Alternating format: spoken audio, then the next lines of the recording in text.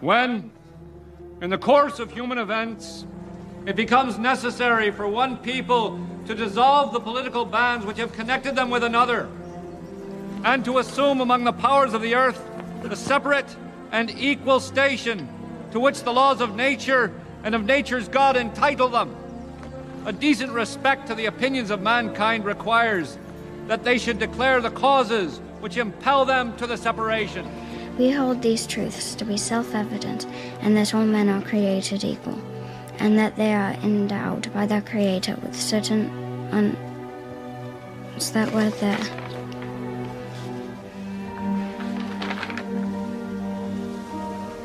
Unalienable.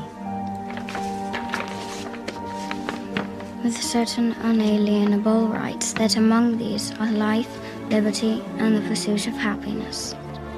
That whenever any form of government becomes destructive of these ends, it is in the right of the people to alter or abolish it, and to institute new government.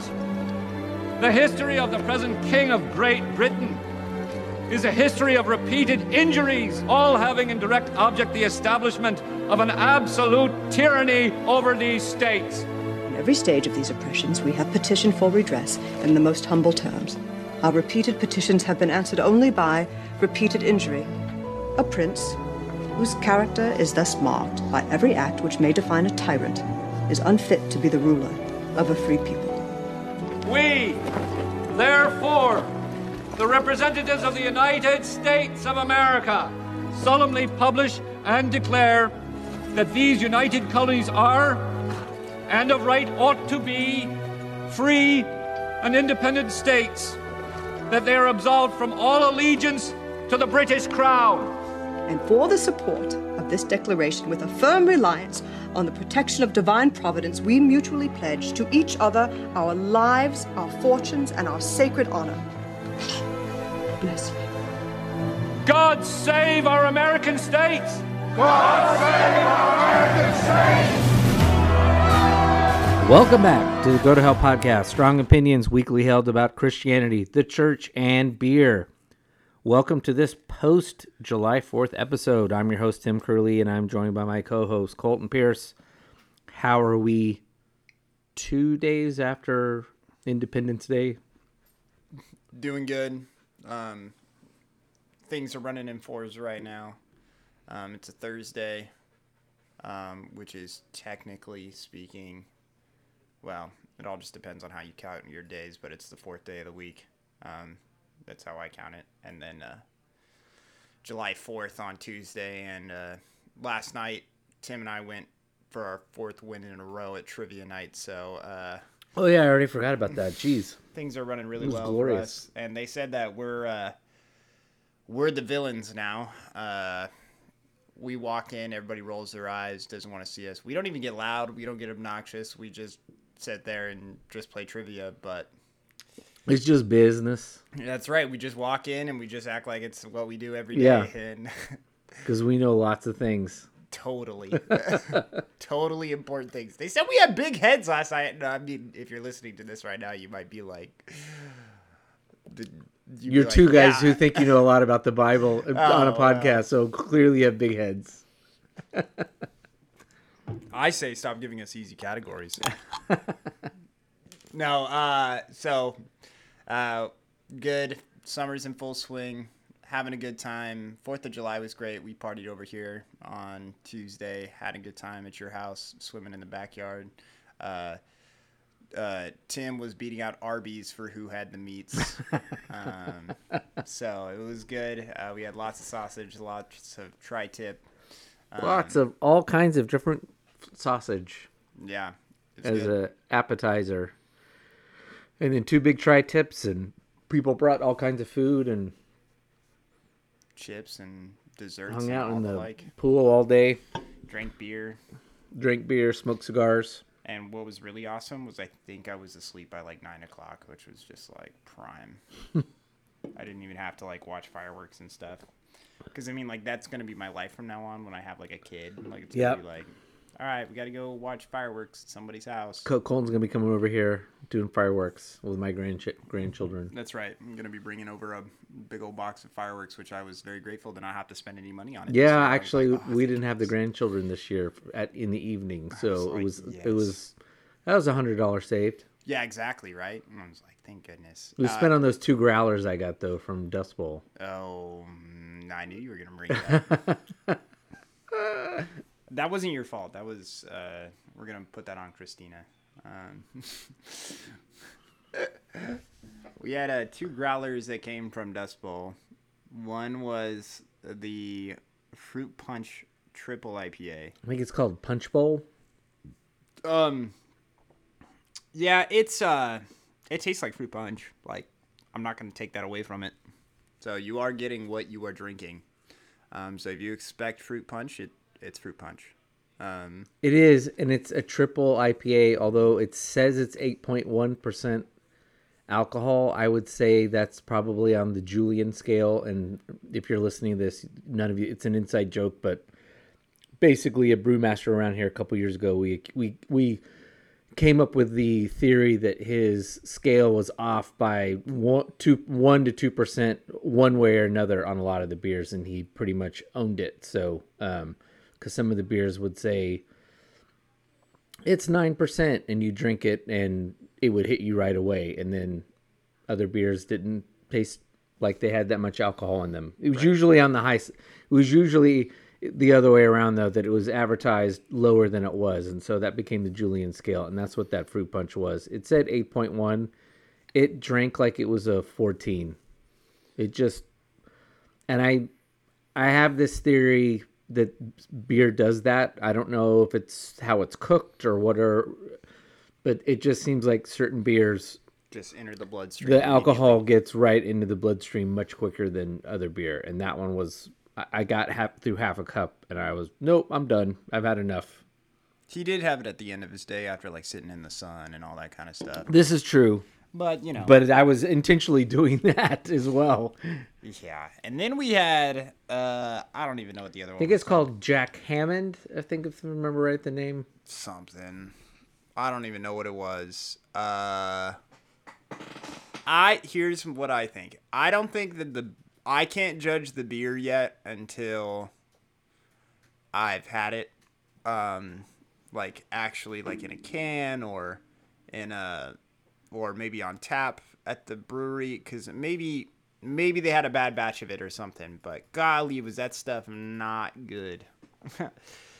And Tim was like, "Oh, this will be perfect because we give Dust Bowl too much love." And I mean, like, I love Dust Bowl, and so I'm willing to give them the benefit of the doubt that I just got like a real sediment heavy beer or something. And when we poured it, oh my gosh, you couldn't even like see through it. It was pineapple juice. Yeah, it was pineapple juice. I think they just tried something and you didn't like it. I could see other people liking it. I could see why you heartily disliked it though.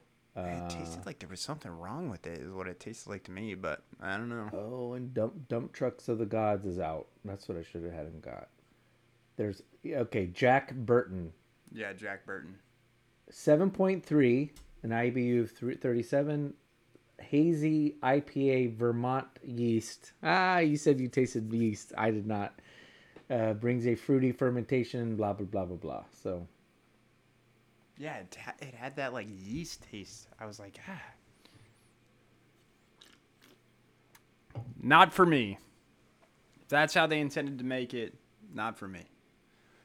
Now, that being said, if I went to the brewery, I would get like a taster of it and just be like, let me make sure that that's what I tasted. Well, that's why I wanted a crowler and not a growler. Yeah, but now you got 2 cool growlers. I do. So the other one was Porch Punch, but they don't even have a... Oh, yeah, that's what it was called. They don't even have a description for it on here. They had one earlier last week, or earlier this week. Anyway.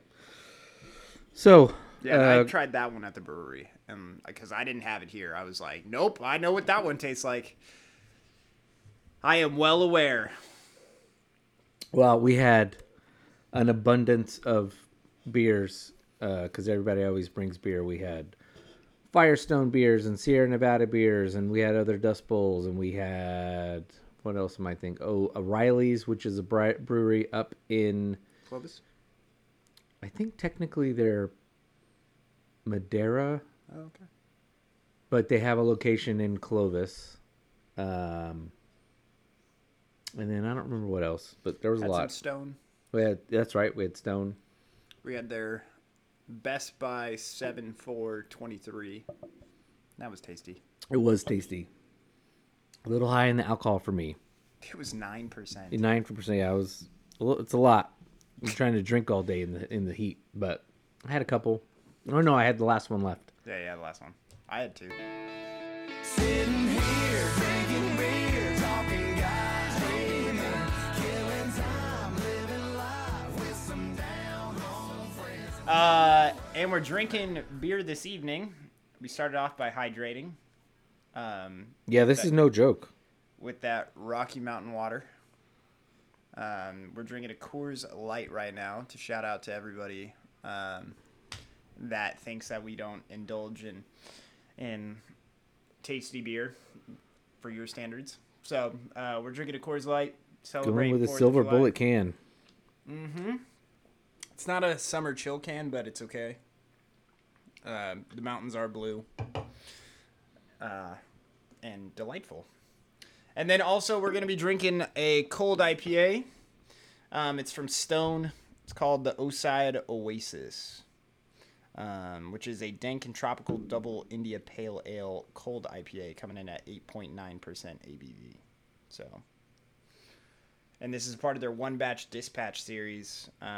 If you guys haven't, we've talked about it a couple times already that Colton's on a email list that Stone sends out, and basically they say like, hey, we're doing this one batch. So if you'd like to try this beer, we'll can it up, but then once it's sold out, it's gone. So just kind of as a way for testing stuff out. We've tried a couple of different ones on here before. So they also do dispatches, which is they make one batch and they dispatch it, or they do from their vaults. So there's lots of different bastard ales that are flying around right now that they're bringing out of their vaults from X number of years. Barley wines. We had that. What was that? A Brute IPA? Is that what it was? Yes. Yeah. So just kind of fun stuff to try. And if that's something that you're interested in, you can go onto Stone's website and you can sign up really easily, and they'll send you emails. And I get one like once a week, and they're just like, hey, this is, and it's something new every week.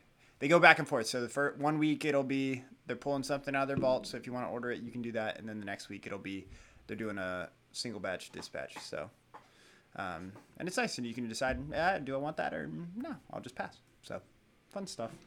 So the Oside Oasis is an ode to their original location in Oceanside, Nice. which is still there, but it's that's their first Right. tap room in Oceanside. And now, if you were like think about Stone and the brewery itself, you go to Escondido. That's where the big beer garden area is. which is inland from San Diego. Yeah. It's about like 20 minutes outside of Oceanside. No, it's like 30 minutes outside of Oceanside. And it's about 25 minutes out from San Diego. There it is on their website. One batch dispatch. Stone Oside. Wow. Props to Stone as well. They got one hell of a website company. This is slick. And we're hoping, if you're paying attention at home, we're hoping, Colton and I are hoping to take a little trip down to San Diego at the end of July, yeah. Need to book those rooms. All right. So, as I said at the opening, post July 4th. So, we're going to offer some thoughts about July 4th.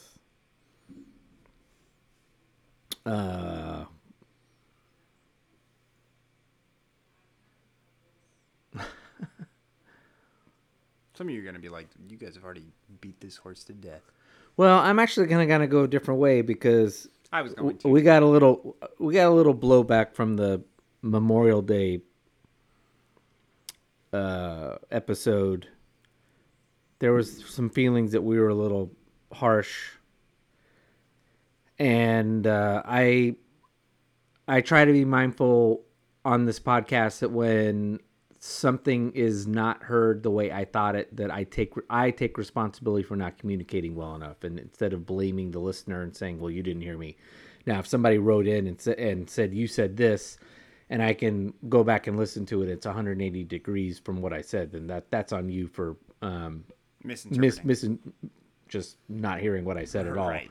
But it was more overall the tone. It wasn't specifically words. It was just kind of, and so our friend Andy was, I don't know if he was intrigued by what we had to say, and so I pointed out to him that, you know, there's sometimes, and it's not just done for kicks. It's done intentionally, because I think it's kind of a muscle, so to speak, an intellectual muscle all of us as Christians need to start using that we don't use. Most of us, we just sit there and sponge up whatever we're told. It's all just kind of, it's passive learning, and there's never any, not only questioning, but also just challenging oneself to seeing if maybe an uncomfortable viewpoint might be the more Jesus-centric viewpoint. And sometimes that's a failed exercise. But I think I was sincere in what I said about Memorial Day.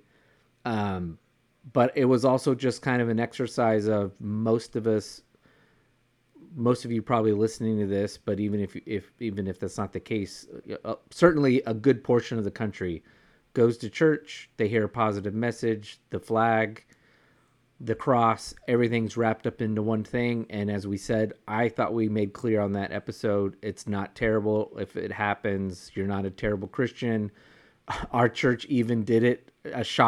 We were shocked that our Anabaptist church was also quite patriotic on Memorial Day. I was not put off by it one bit. I was surprised just because I didn't expect it. And that's probably my fault, and just over assuming that message wasn't going to get told to placate a lot of people, because most of the people that go to our church aren't really Anabaptists. They probably don't even know what that term means. But again, just hearing something a little countercultural to what we're used to, just to kind of check ourselves and make sure we're not following into bad habits of just getting into bad theology, mixing theology, proper doctrine, you know, the doctrine and the dogma that we really need to follow with cultural things, which is, frankly, folks, 90% of what we hold on to is the church culturally changing over the years and adapting the Bible to what the culture wants and needs. And that's probably something we'll get into in episode or two in the future, because it's something Colton and I have been listening more to with our friend Dan McLaughlin. He's very much pointing that out. But anyway, and because of that, it's fine to, when the culture says it, to kind of wrap the flag around it to some extent. But so anyway, all that said, we went hot and heavy into Memorial Day and kind of pushing back a little bit. And I'm not going to, this week, I'm not going to speak about church and what your church did for July 4th. I could care less. But just as a Christian and a Jesus-centered Christian, I have to say, I have a much more negative view of America than I used to in my 20s and 30s. That's political stuff. That's neither here nor there. It doesn't matter. I still get emotional on July 4th.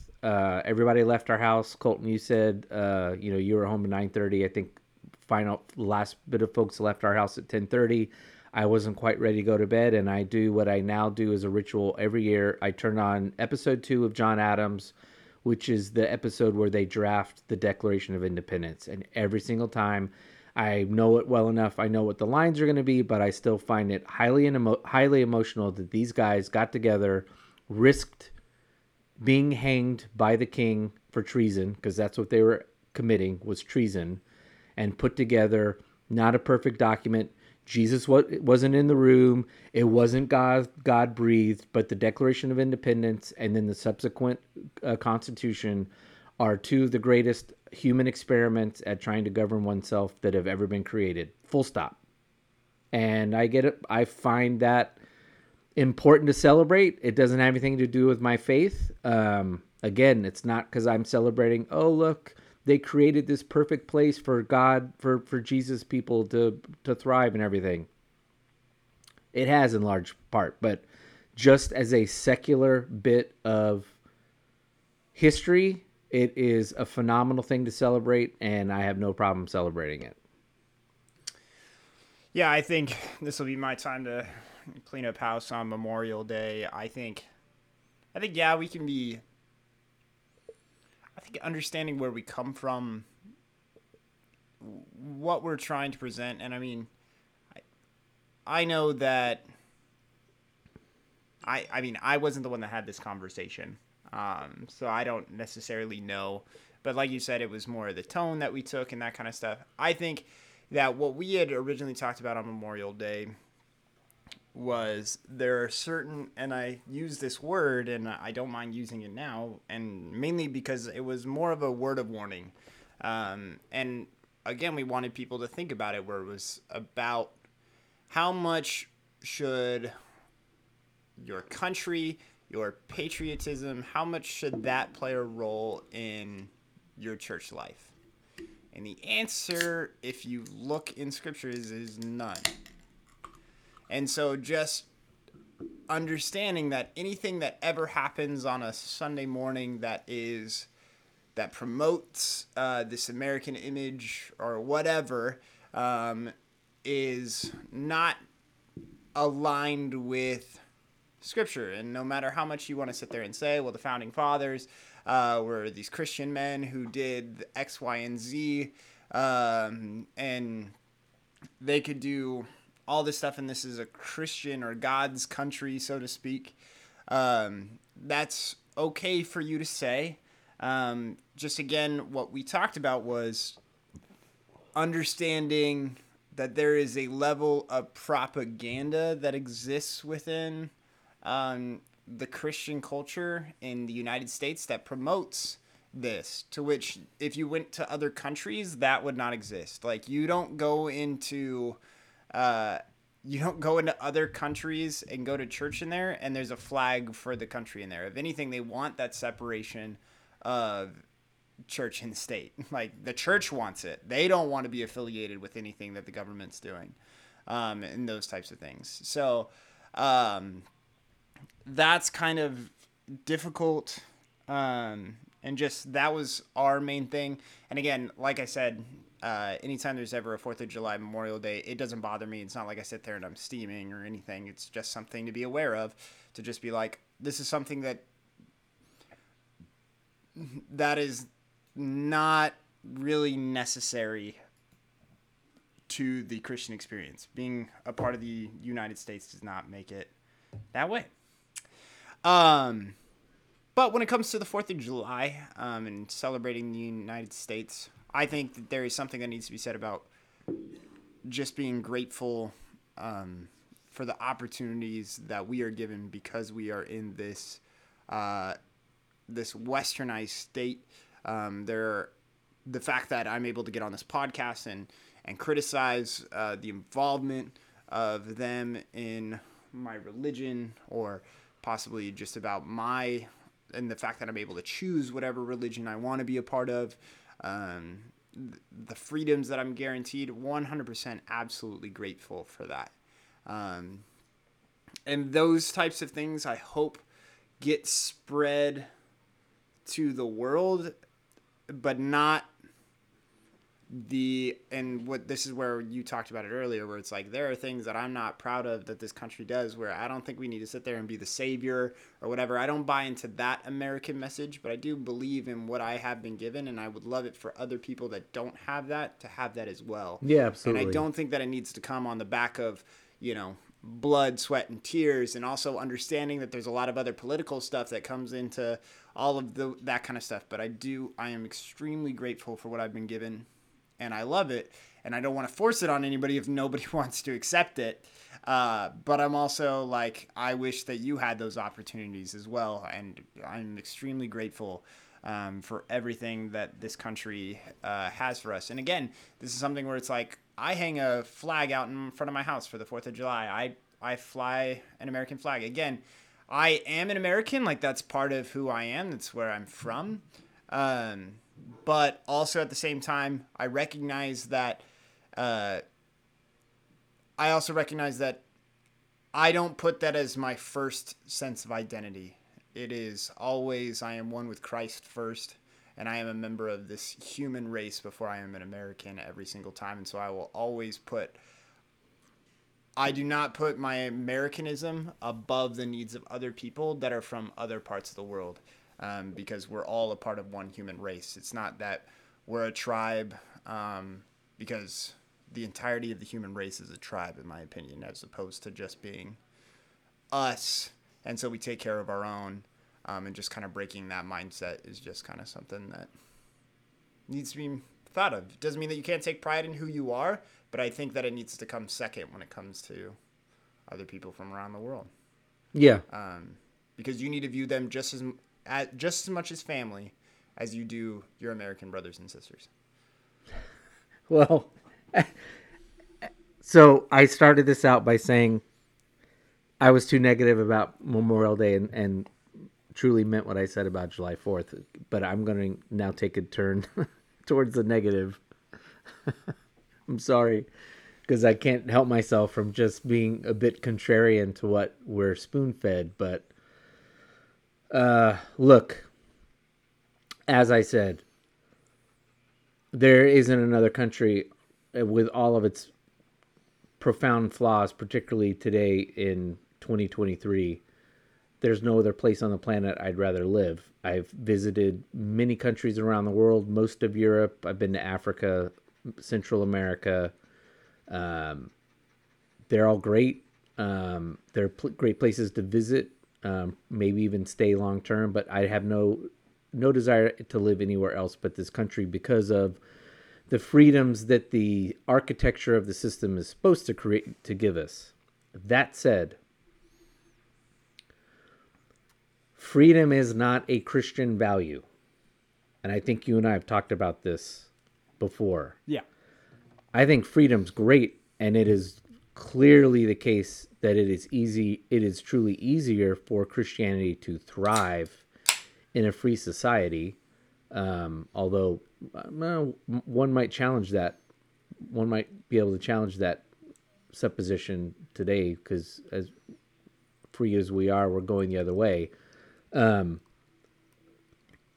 But as we stated in the Memorial Day episode, it is not Christian to hope that other people around the world get freedom as some way of, again, achieving some Christian value. Christianity is certainly not opposed to it,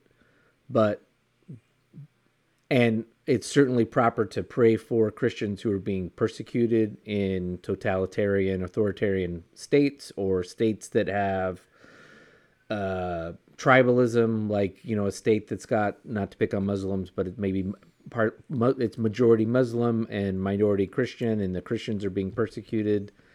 Those are certainly things to pray about, to want to go away, to even seek intervention where the church can step in and help these folks that are in those situations. But freedom in and of itself is not, again, some Jesus-centered value that we are supposed to pursue. It's a cultural value. And again, it's a phenomenal one. And it's one that works best, I think, in the world. But don't confuse the two, because then we're just repeating the Crusades of 600 years ago. And I know it is still a parlor game, particularly on the right in this country, particularly right-wing or religious Christian scholars, to justify the Crusades. And you can justify why the Crusades started, but it pretty much ends after that. It is disingenuous, I am sorry, to defend any of the Crusades. None of the behavior that actually happened, again, whether the motivations were proper or not, I think that's debatable. What the goals were. We should do an episode on this. Just go through and list just some of the atrocities that the Crusaders engaged in on their way, not just in the Middle East to the Saracens, but on their way in Europe to other Christians, and then on their way back. There's nothing to justify it. And so, again, when we just start blindly following what our cultural values, modern cultural values, and say those are Christian ones, it can lead us into getting into some bad actions. And at the worst, we're talking the Crusades or the Inquisition. Well, I mean, I've been listening to a lot of punk music anyway, so I'm just saying, well, I mean, we're all slaves to consumerism It's anyway, true. So I get up, I go to work, I spend 8 hours at a job to just continue living. And then I do it all again. Yeah. Every day. 5 days a week. I'm not working right now.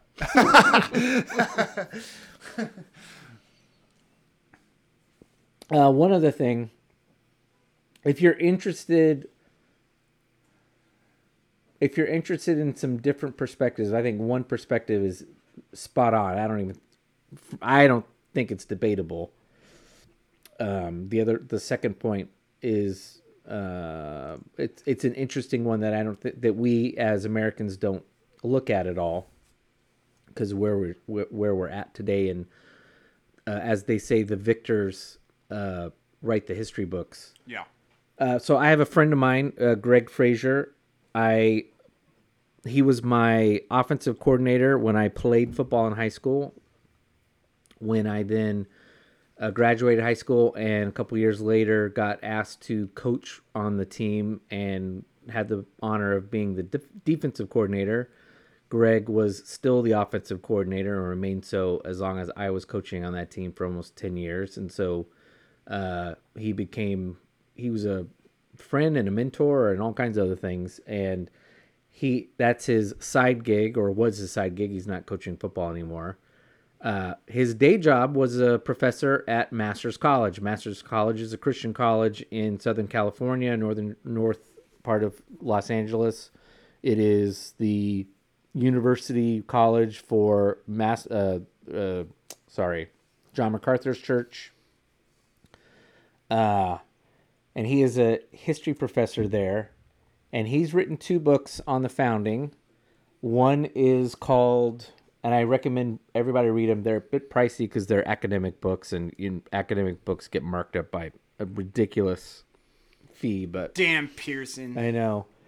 The first one's called The Religious Beliefs of American Founders, Reason, Revelation, and Revolution. And he basically, in his book, lays out a very compelling, I think, thoroughly convincing case that both the modern left and the modern right are incorrect, that the founding fathers weren't anything remotely close to what we would call modern Christians, let alone not even evangelicals, but just modern, even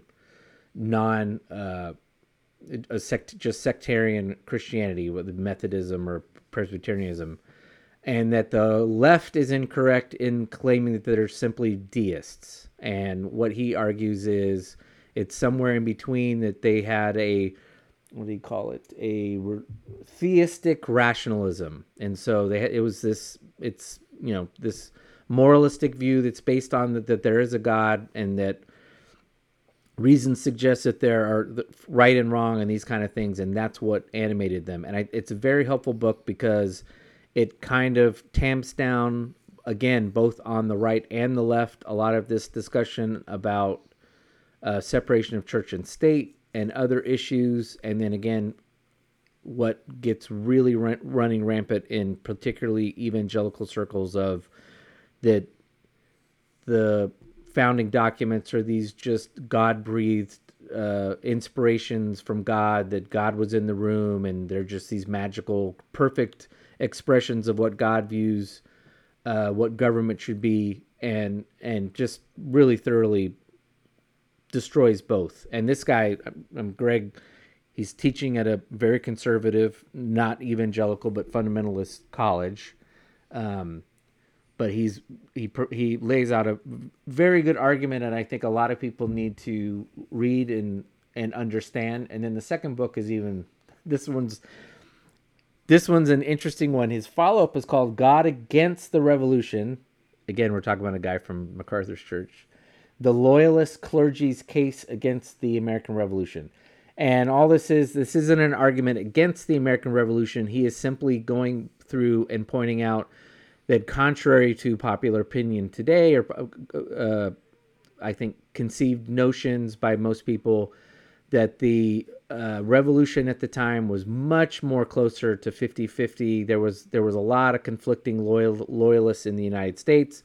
A lot of those loyalists were Christian clergymen. A lot of that was based on nonviolence, belief in nonviolence, that Jesus and Christianity should teach nonviolence. And so he lays out that case very well. Again, he's not arguing in the book that that's the proper view of the revolution necessarily, and that there shouldn't have been, but I think it's a worthwhile thing that we don't, even in left-wing colleges, I think, in history departments, read enough of it, that there was a strong loyalist faction within the revolution, and some of those folks got persecuted, particularly up in the more in the Northeast, up in Massachusetts and Vermont and all that, where revolutionary fervor was a lot more heated than it was down south in North Carolina and South Carolina and Georgia. So anyway, again, just kind of in the spirit of everyone kind of continuing to challenge preconceived notions, and not even within our historical viewpoints of just falling into these mindless sort of sixth grade history views of our history or the world, because we've challenged, that's been central to the podcast, of challenging that, what we, instead of sixth grade, what we call Bible school view of the Bible, that just never grows out of this vacation Bible school, Sunday morning Bible school mentality of just, the flood, it was great, and God just killed everybody, wonderful, and then he did a rainbow and everything's all great. Yeah. So the good old Noah's Ark comedy bit. Tim Hawkins. Yeah, just the nursery. Nursery. So I'll never understand parents who will paint Noah's Ark on their little kids' bedroom walls. It doesn't make sense. Noah's Ark's a great story, but it's just out there, man. It's like, Daddy, what are you doing? I'm painting Noah's Ark on your wall, sweetheart. My favorite story. You know where God sends a worldwide flood to kill every living thing? Yeah. I love it. It's awesome. Hey, grab a brush and paint some screaming people on that rock for me, just to make it real. It's going to be great. Look in the baby's room. I painted the stoning of Stephen. You're going to love that. Those birds, no, those are locusts coming to kill you. That's what they are. Oh, yeah. Have you been listening to anything recently? Oh, what have I been listening to? I've been listening to a lot of Dire Straits, who I find are very, very underrated. Wow. They're one of those bands that they're not underappreciated. I think people who really like music are like, oh yeah, Dire Straits are really, really good, but they're just not widely listened to. I've been listening primarily to their seminal album, Brothers in Arms. That's the one that's got Money for Nothing on it. But Brothers in Arms is a spectacular, amazing song. They've also got Romeo and Juliet on it, which is really good. It's just Mark Knopfler at his best on guitar. His voice is similar to your boy that you've been listening to, Bob Dylan. It's a little weird. It's not your usual voice. It's in that Bob Dylan, Tom Petty, like acquired taste. But the musicianship, the lyrics, all the stuff that he's involved in doing. I mean, the guy actually, and he also Mark Knopfler is also responsible for doing movie scores. Pretty sure he did the movie score for Princess Bride. And the title song that's either at the beginning or the end. I think it's at the end when the credits roll. That's Mark Knopfler. So, really good. I have been, Fall Out Boy came out with their parody of We Didn't Start the Fire last week. So since then, I've been on a pop punk kick. For those of you that are unfamiliar with pop punk, most people consider it emo music. It's not metal. It's not. Some of it has screaming. I don't really listen to the screamo stuff, so if you're familiar with the term screamo, that's where the people growl, or is what they say happens in there, or the screams.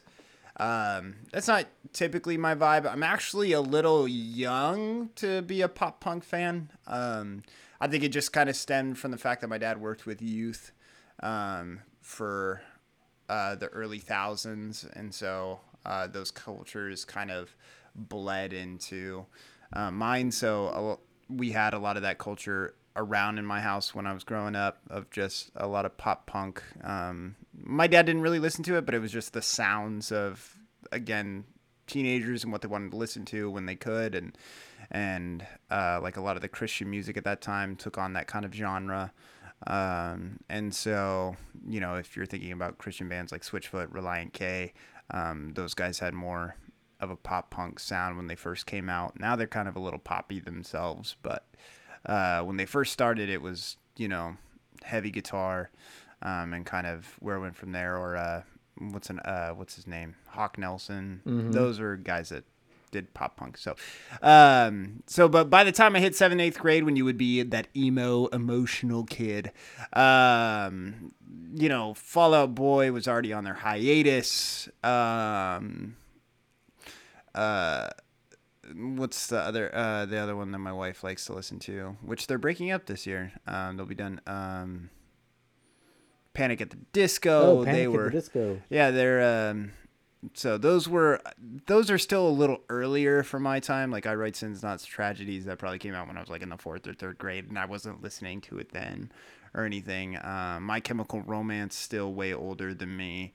But these are just sounds and people that I listened to growing up. And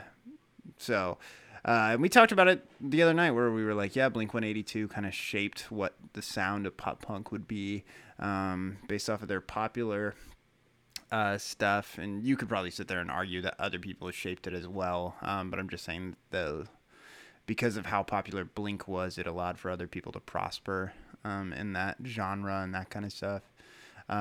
So Paramore went on, Sleeping with Sirens, Sum 41,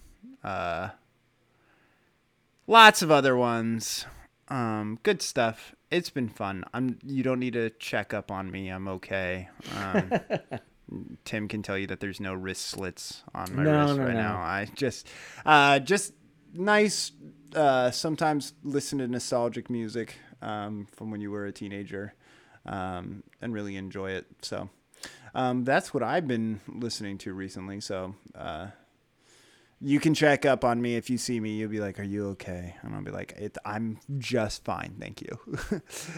Not depressed, but having a good time jamming out in the car. So, well, it's a good segue to let's revisit Christian music.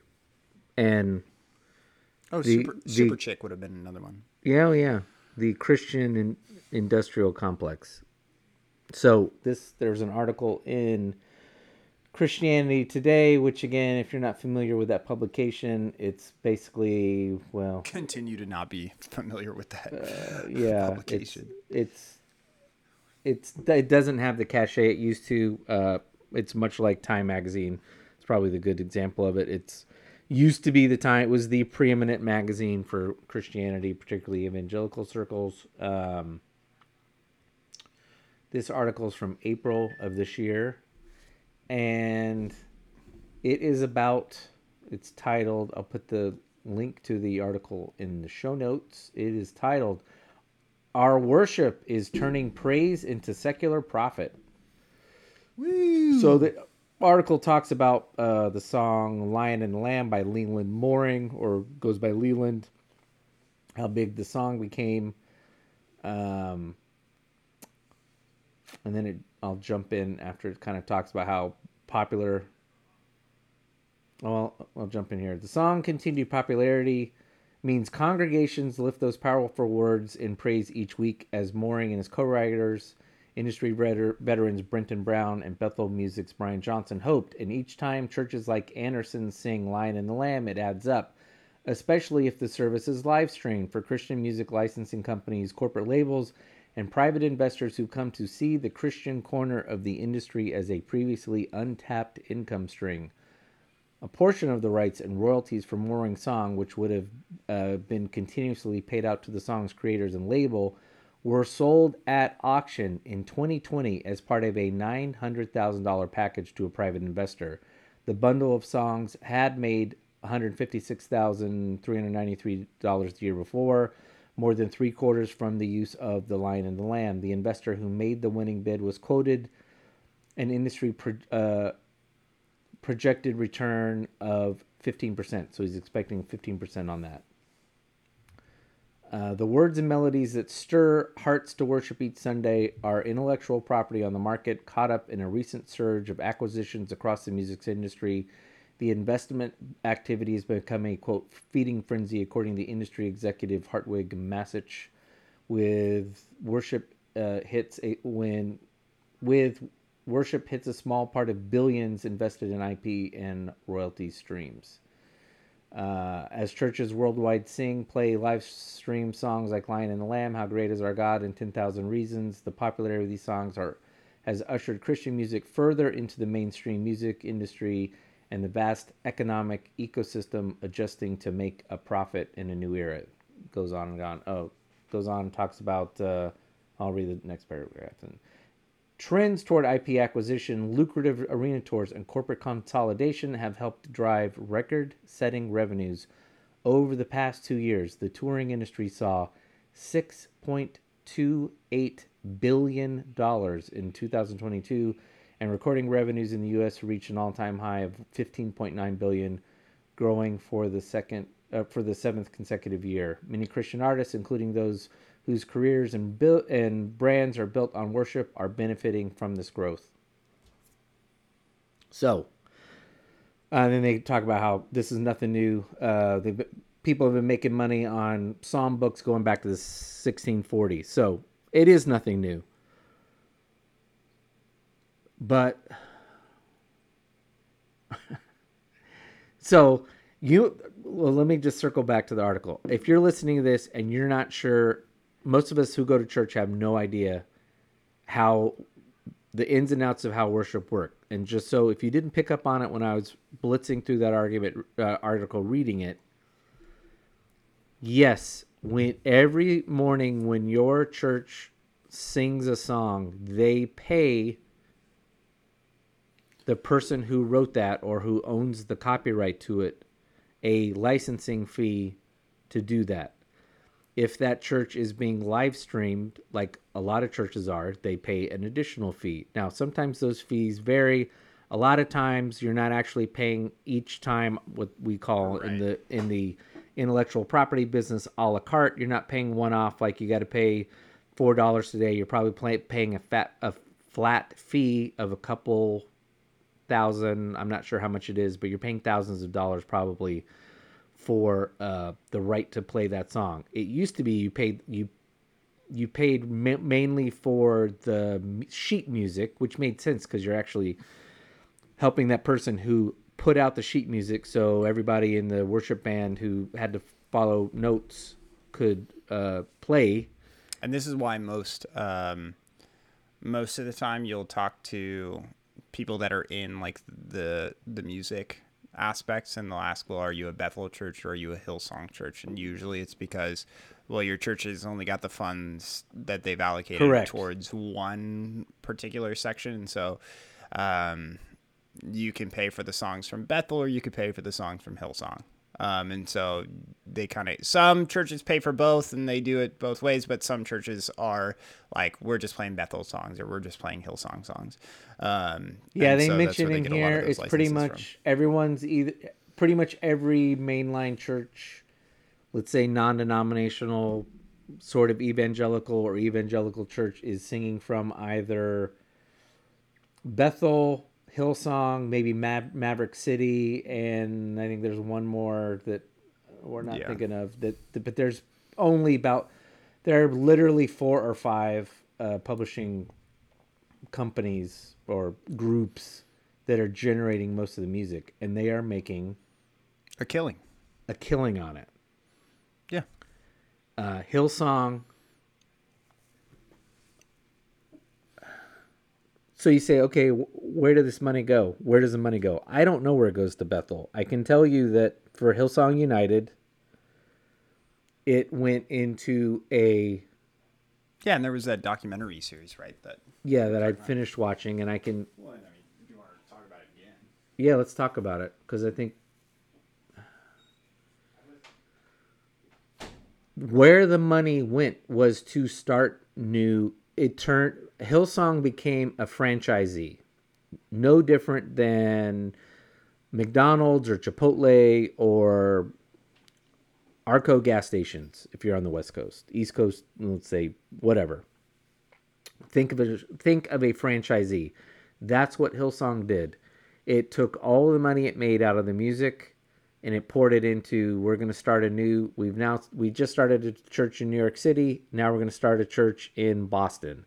Now we've started a church in Boston. Now we're going to start one in Denver. Now we started one in Denver. Now we're going to go start one in Houston. And each time they're doing it with largely unpaid volunteer workers or vastly underpaid workers, and they're working these young folks to death. And that's where a lot of the money going. And then it was also going to Brian Houston and his family, a lot of it, and his board back in Australia. A lot of it was going there. And in some cases, maybe some of the pastors in some of the larger churches around the world. They had churches all over around the world. But that's where that money was going. I don't know where Bethel's money's going. I don't know where these other churches are going, putting their money. And look, we've talked a lot about modern church and how we think that model's broken. And one thing you start to realize, I would say the modern church has a problem, because what's manifest when you watch this documentary on Hillsong is, because both in Australia and in the United States, Australia is similar to the United States in that the churches are non-taxable, and a lot of churches take that belief that they're non-taxable and that they're somehow outside of the government, and then oftentimes do not follow what one would call modern human resources policies, because they don't business ethical because they don't think that they're subject to it, because they're a church, and I don't know why. And you say, well, you can't have it both ways, guys. You're complaining that these are, they're these businesses, and that's terrible, and yet they're not running themselves like businesses. No, I don't find that contradictory at all. In fact, it's the other way around. If churches want to act like businesses and continually work on creating income streams to bring in more money for either legitimate or illegitimate purposes, I mean, 90% of it could be going to fund impoverished people in the third world. You still have to pay for the appropriate overhead to have proper office management, financial management, whatever those things, and pay the money that's required in the United States for that kind of position to have quality people to do that kind of work. Yeah. And it's clear that Hillsong was not at all willing to do that, and it's in some part what got it into trouble. Yeah. And I think a lot of times that's why churches in the United States, and this time I'm going to pick on the Protestant churches because the Catholic churches are run differently, but the Protestant churches that run afoul on so many occasions for sexual abuse, whether it be adult to adult or with children, is because there are not proper modern business protocols being followed because, we're the church and we just don't need to do that because that's a waste of money, or I don't know what it is. I think sometimes it's just outright stupidity and, someone who doesn't have the common sense to know that they're not properly equipped to run a modern business, and sometimes just willful ignorance of, no, I'm not concerned about that because that's going to get in the way. That's going to get in my way of running this church. Yeah. And so, but yes, the music is a big part of that. It costs. We spend a lot of money every Sunday to be entertained, and people are making a lot of money on it. And I don't know where that money is going. And this is one of the many reasons that I increasingly get more and more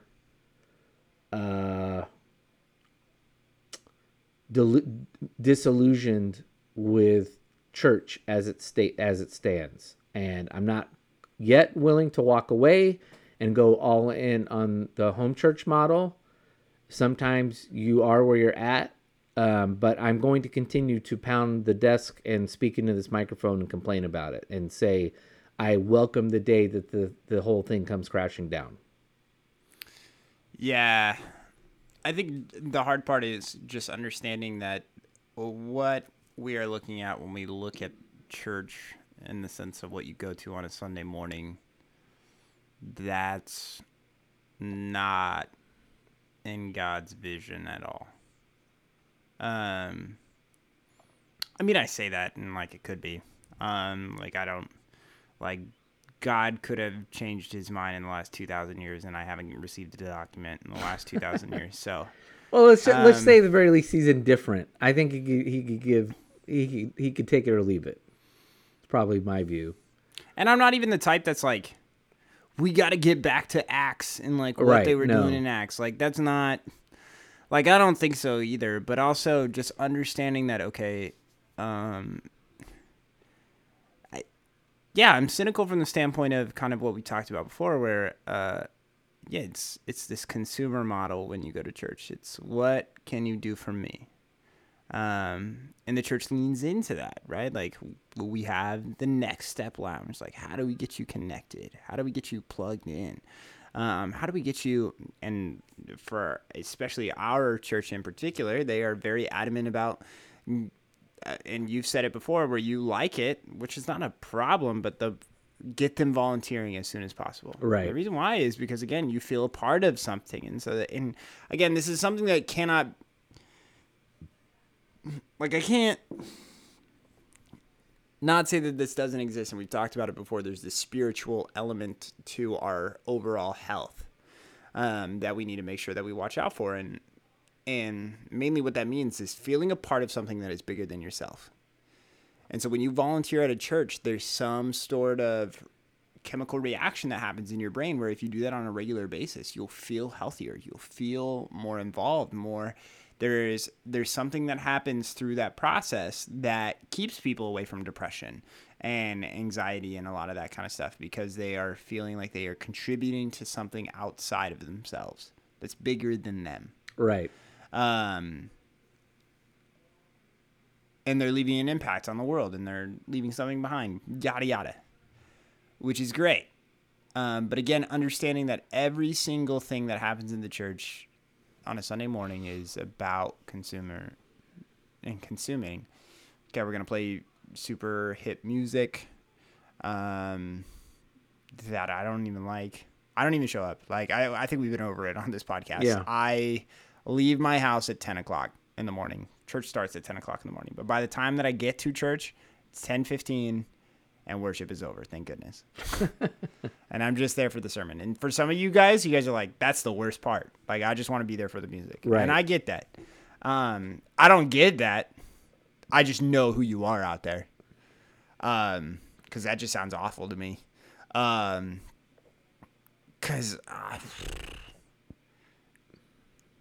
yeah. I mean, I don't mind being candid on this podcast and just being like, I don't get it. And you may sit there and say, I don't get it either when it comes to me liking a sermon, but I legitimately don't get it. If the music is crappy, in my opinion, it's crappy. But if I'm sitting there and thinking that it's crappy,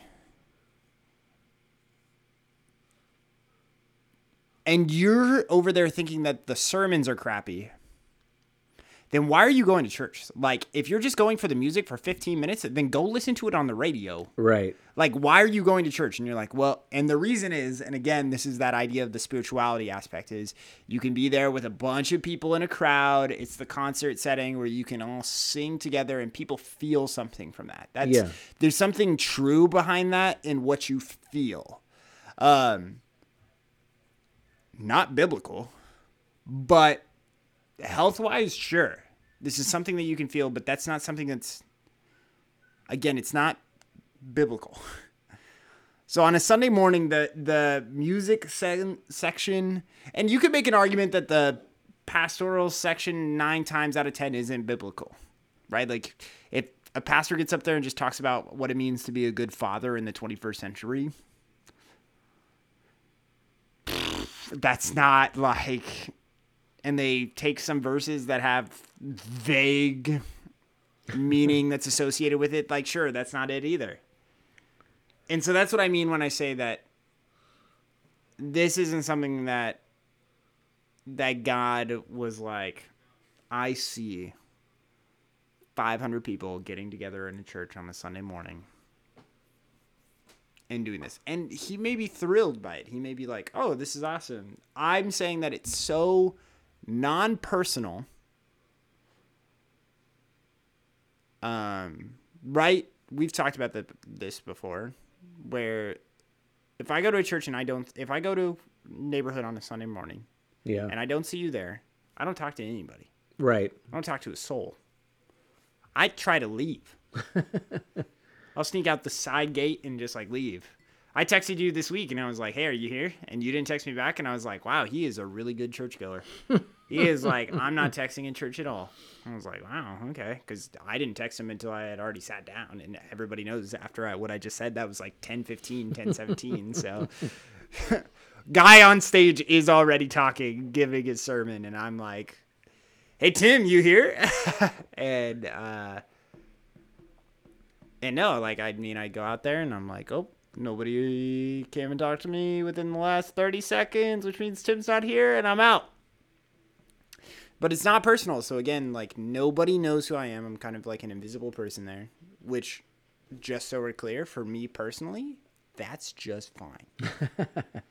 I don't need any, like, I'm an extrovert, but that's not my realm anymore. And I say anymore because I think at one point it was, but now it has become where I am so cynical and distasteful towards a lot of people in those circles where I'm out. I don't need fake conversation for the next 30 minutes. It's just not genuine. And that being said, I say that, and again, I'm super cynical. My wife has been able to find some people that have been amazing through the small groups that are presented at the church and stuff. And she's found parents that have, like, I say this 100%. If they ever listen to this podcast, I hope that they know that I love how much that they have welcomed my wife into their family, because she found this friend. She likes her a lot. They've only known each other for 2 years. The way the mom talks about my wife is if her and this girl have been friends since they were like 5 years old. like, she chats with her about all the stuff that she's interested in, and all that kind of stuff. And she gives her hugs and lots of love every single time that they see each other. She says she wants to see her. She wants to be around my wife, and it's awesome. Like, if I didn't know that they had just met each other last year, I never would have known. Like, it seems like they've been best friends, and this mom has been watching over her since she was in diapers or something. Like, and that's amazing. I hope that there's lots of women that are out there doing that for young ladies in churches, because that's been amazing. 100%. Like, my wife is like, there will never be a place where I won't have this lady invited to, like, so she's invited to our baby shower like this weekend, and right, all this kind of stuff is like, she has just made me feel so welcome in ways that other people haven't. And so that's the good part. But again, you have to get plugged in, and you have to do all that kind of stuff. Well, maybe you haven't been plugged in. That's why yeah, you don't care. We've been over this. I have my own small group that I meet with every single Friday. I will say, before COVID, they might still have the group, but COVID just kind of disrupted things for a lot of people. Thursday night group at Plenty, or at Pita Kebab. Pita Kebab used to be at Barrel House. So the church we go to had a men's group that met. I think it used to be on Wednesday nights, but I think now it's on Thursday nights. And it's just trivia's on Wednesday nights. So. Yeah, you just show up at a bar and there's no Bible study.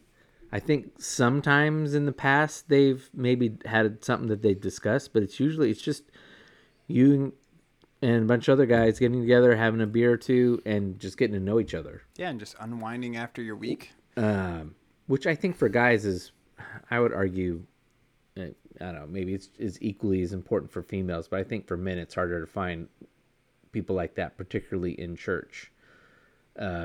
People we find in church are usually tied to a spouse or something. So, again, I haven't been to that in a while. I did just start to meet some guys, and it just didn't stick enough once COVID hit. And like I said, our church is so big. There are people I know go to our church on a regular basis. I never see them because we have 3 services, and it's just the way it is. And that's the way it is at any large church. Yeah. And a large church, by the way, is like 400 people or more, 300 people or more. But ours is probably on a weekend 1,000. Probably 4,000 on a big holiday. I think that's what the number is. Anyway, I would push back a little bit on the worship. I totally get that it doesn't resonate with you. I don't think it's unbiblical for a group of people to emotionally get an emotional reaction to the Spirit and kind of corporately feel that. I think there is something of value. I don't think it's. I do think it's even biblical. I will say this. I think one thing we don't talk about is that also, though, and maybe this is where you're going with this, a lot of that is cultural, and I think that kind of worship was more like what in church circles we would call corporate worship, was a thing in Bible times, whether it be Old Testament or New Testament. It was common for people. You didn't have professional musicians per se, or even if you did, but it was, everyone was engaged in singing or dancing and all that kind of thing. It was all kind of, you did it together. Yeah, but even then, so this is where I was going was, so I wouldn't say that singing in church is unbiblical from the standpoint of being a part of a collective, that experience or whatever, and hopefully I tried to convey that where I was I get that aspect of it, but more of the music element itself, it didn't exist. Not. Oh no. Not. And that's where I was going. So all of you, if you sit there and try to think that even if you're well, duh, they didn't have they weren't able to plug into amps and stuff, but there might have been a guy there with a harp or something, and it's nope, there wasn't. When people went to the synagogue, which is how they still perceived how they were supposed to do church, there wasn't like music getting played. No, it's still in the, I assume it's the same word that was used back then. It's called the cantor. All he does is chant out the scripture. Yeah. And that is worship. Yeah. So when you are thinking worship and you are putting your 21st century spin on it, that's when I'm like, yeah, it's not biblical. Like that's not. Well, that's true. Like I'm just talking in terms of but that's what I was meaning. So I mean, like that's where I was saying like that part where because some people are like this is what is required of us by Scripture, and it's like no, no. Well, and I think that goes back to where we agreed with MacArthur but disagreed with MacArthur. Where MacArthur is correct that modern music. Not even Christian, but just modern music, let's say starting with the radio era, the concert era coming out of the radio era, lends itself to a group of people performing. And from a Christian perspective, we have to be mindful that is problematic because that leads it to that person becoming quote unquote worshipped instead of who we're supposed to be worshiping. Right. But where I push back to MacArthur is the answer to that is not to go back to some ground zero, which he would set as the ground zero of music, which is, to your point, is not the ground zero for music. Before whatever he would say is ground zero is Gregorian chants, and before that it was something else. For a long time, it was families who had the money sitting around singing those songs around the fire as a family, and music was taught inside the household. So music's changed over time.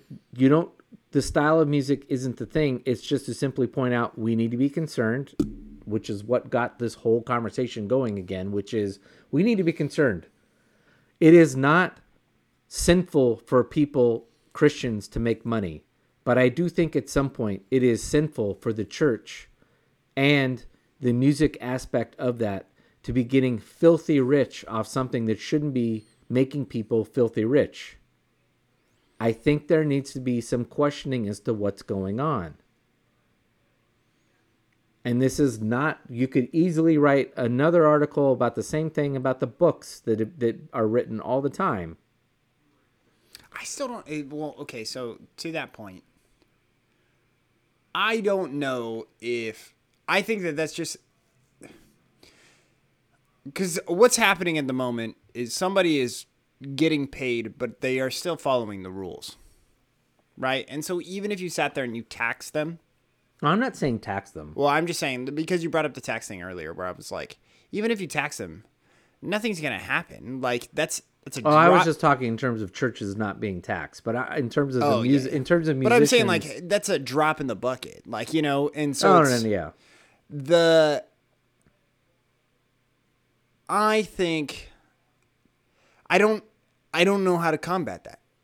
To where I would sit there and say, like, hey, we all need to start asking some questions. We all ask some questions, but it's like, I don't know what to do. Because sometimes change just happens by people asking questions. And that's one of my frustrations is you raise a question and someone says, well, how do you solve that? And you say, I don't know. And then it's like, well, then your question is invalid.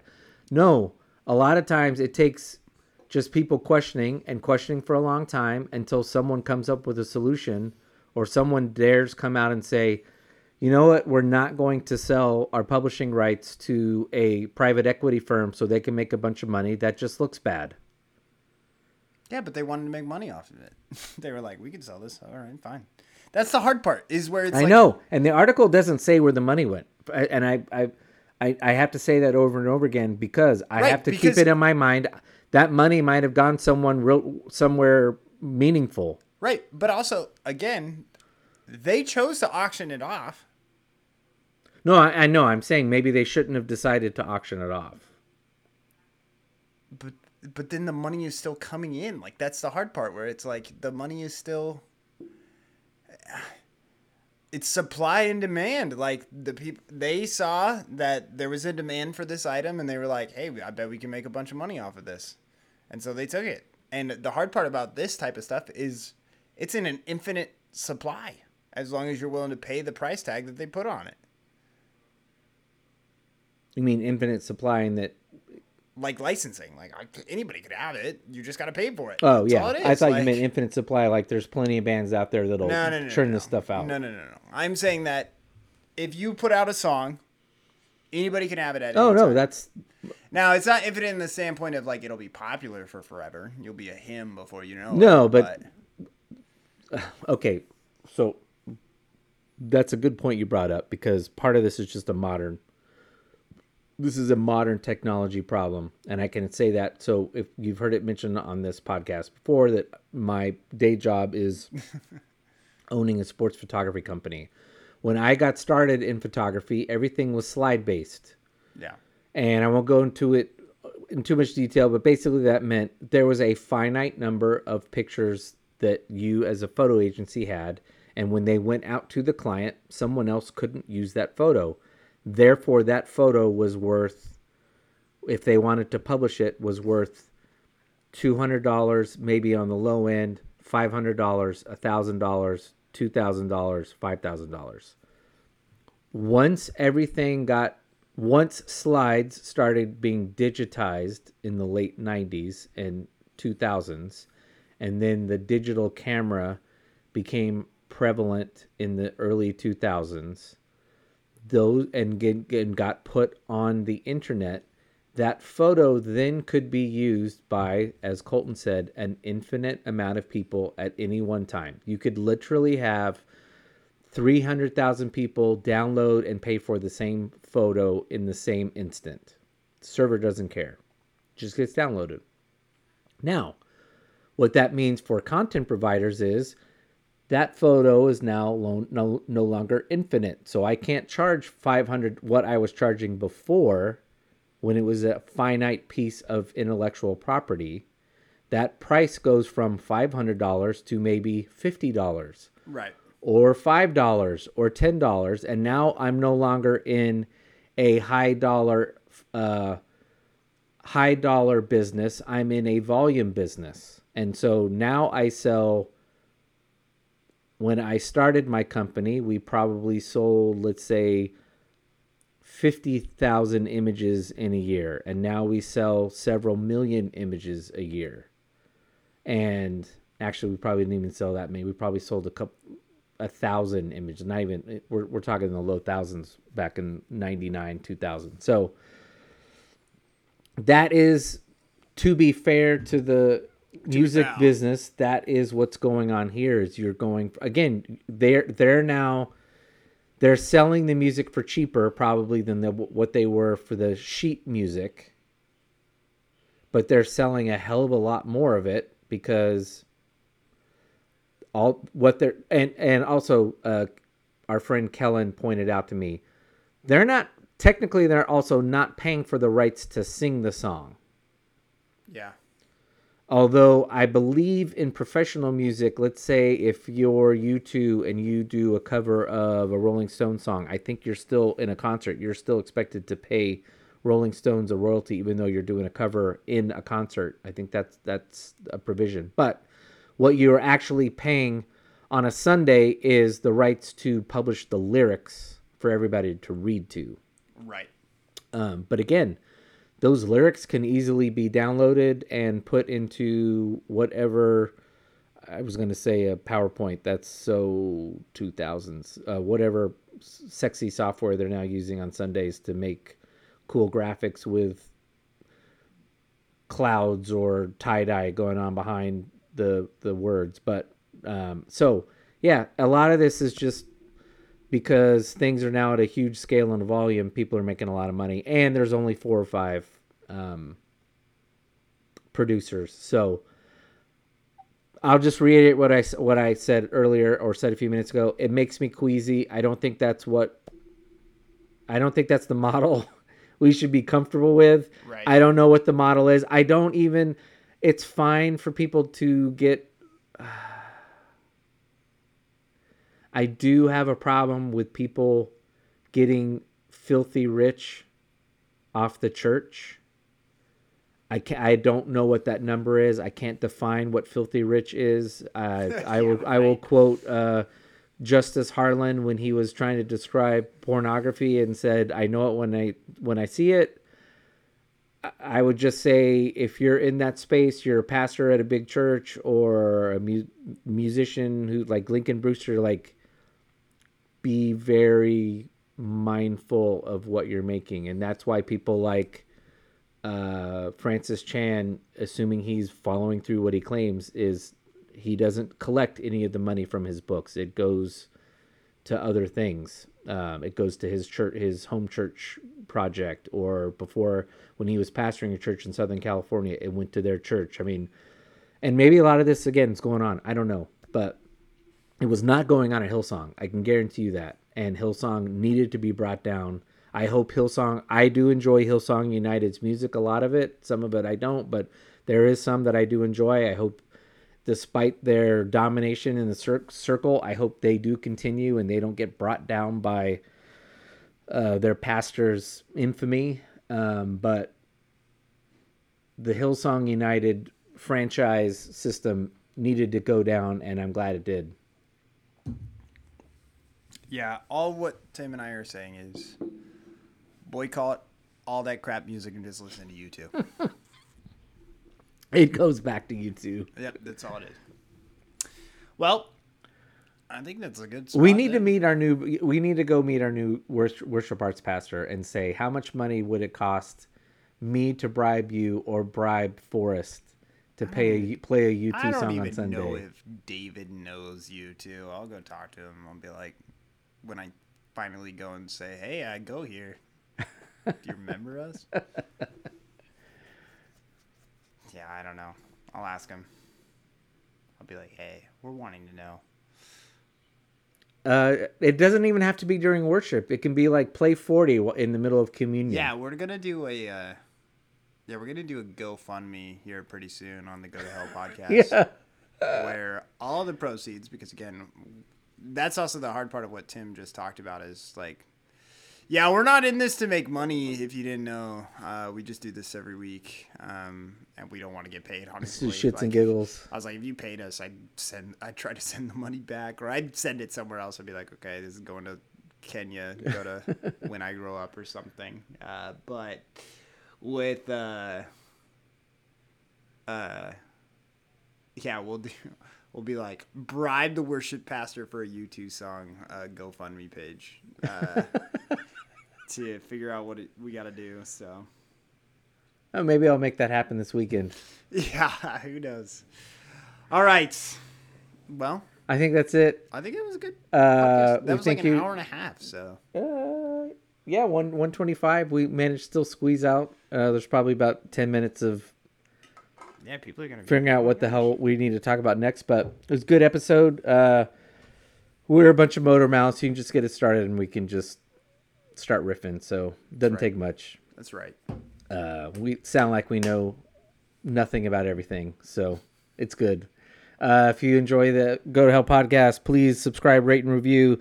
Send us a message at all the places that are listed in the show notes. And if you don't like the idea of a GoFundMe to have U2 play during worship, go to hell. Please. Did you have it slotted? Wow, it's still light outside too. Did you have it slotted that we were going to do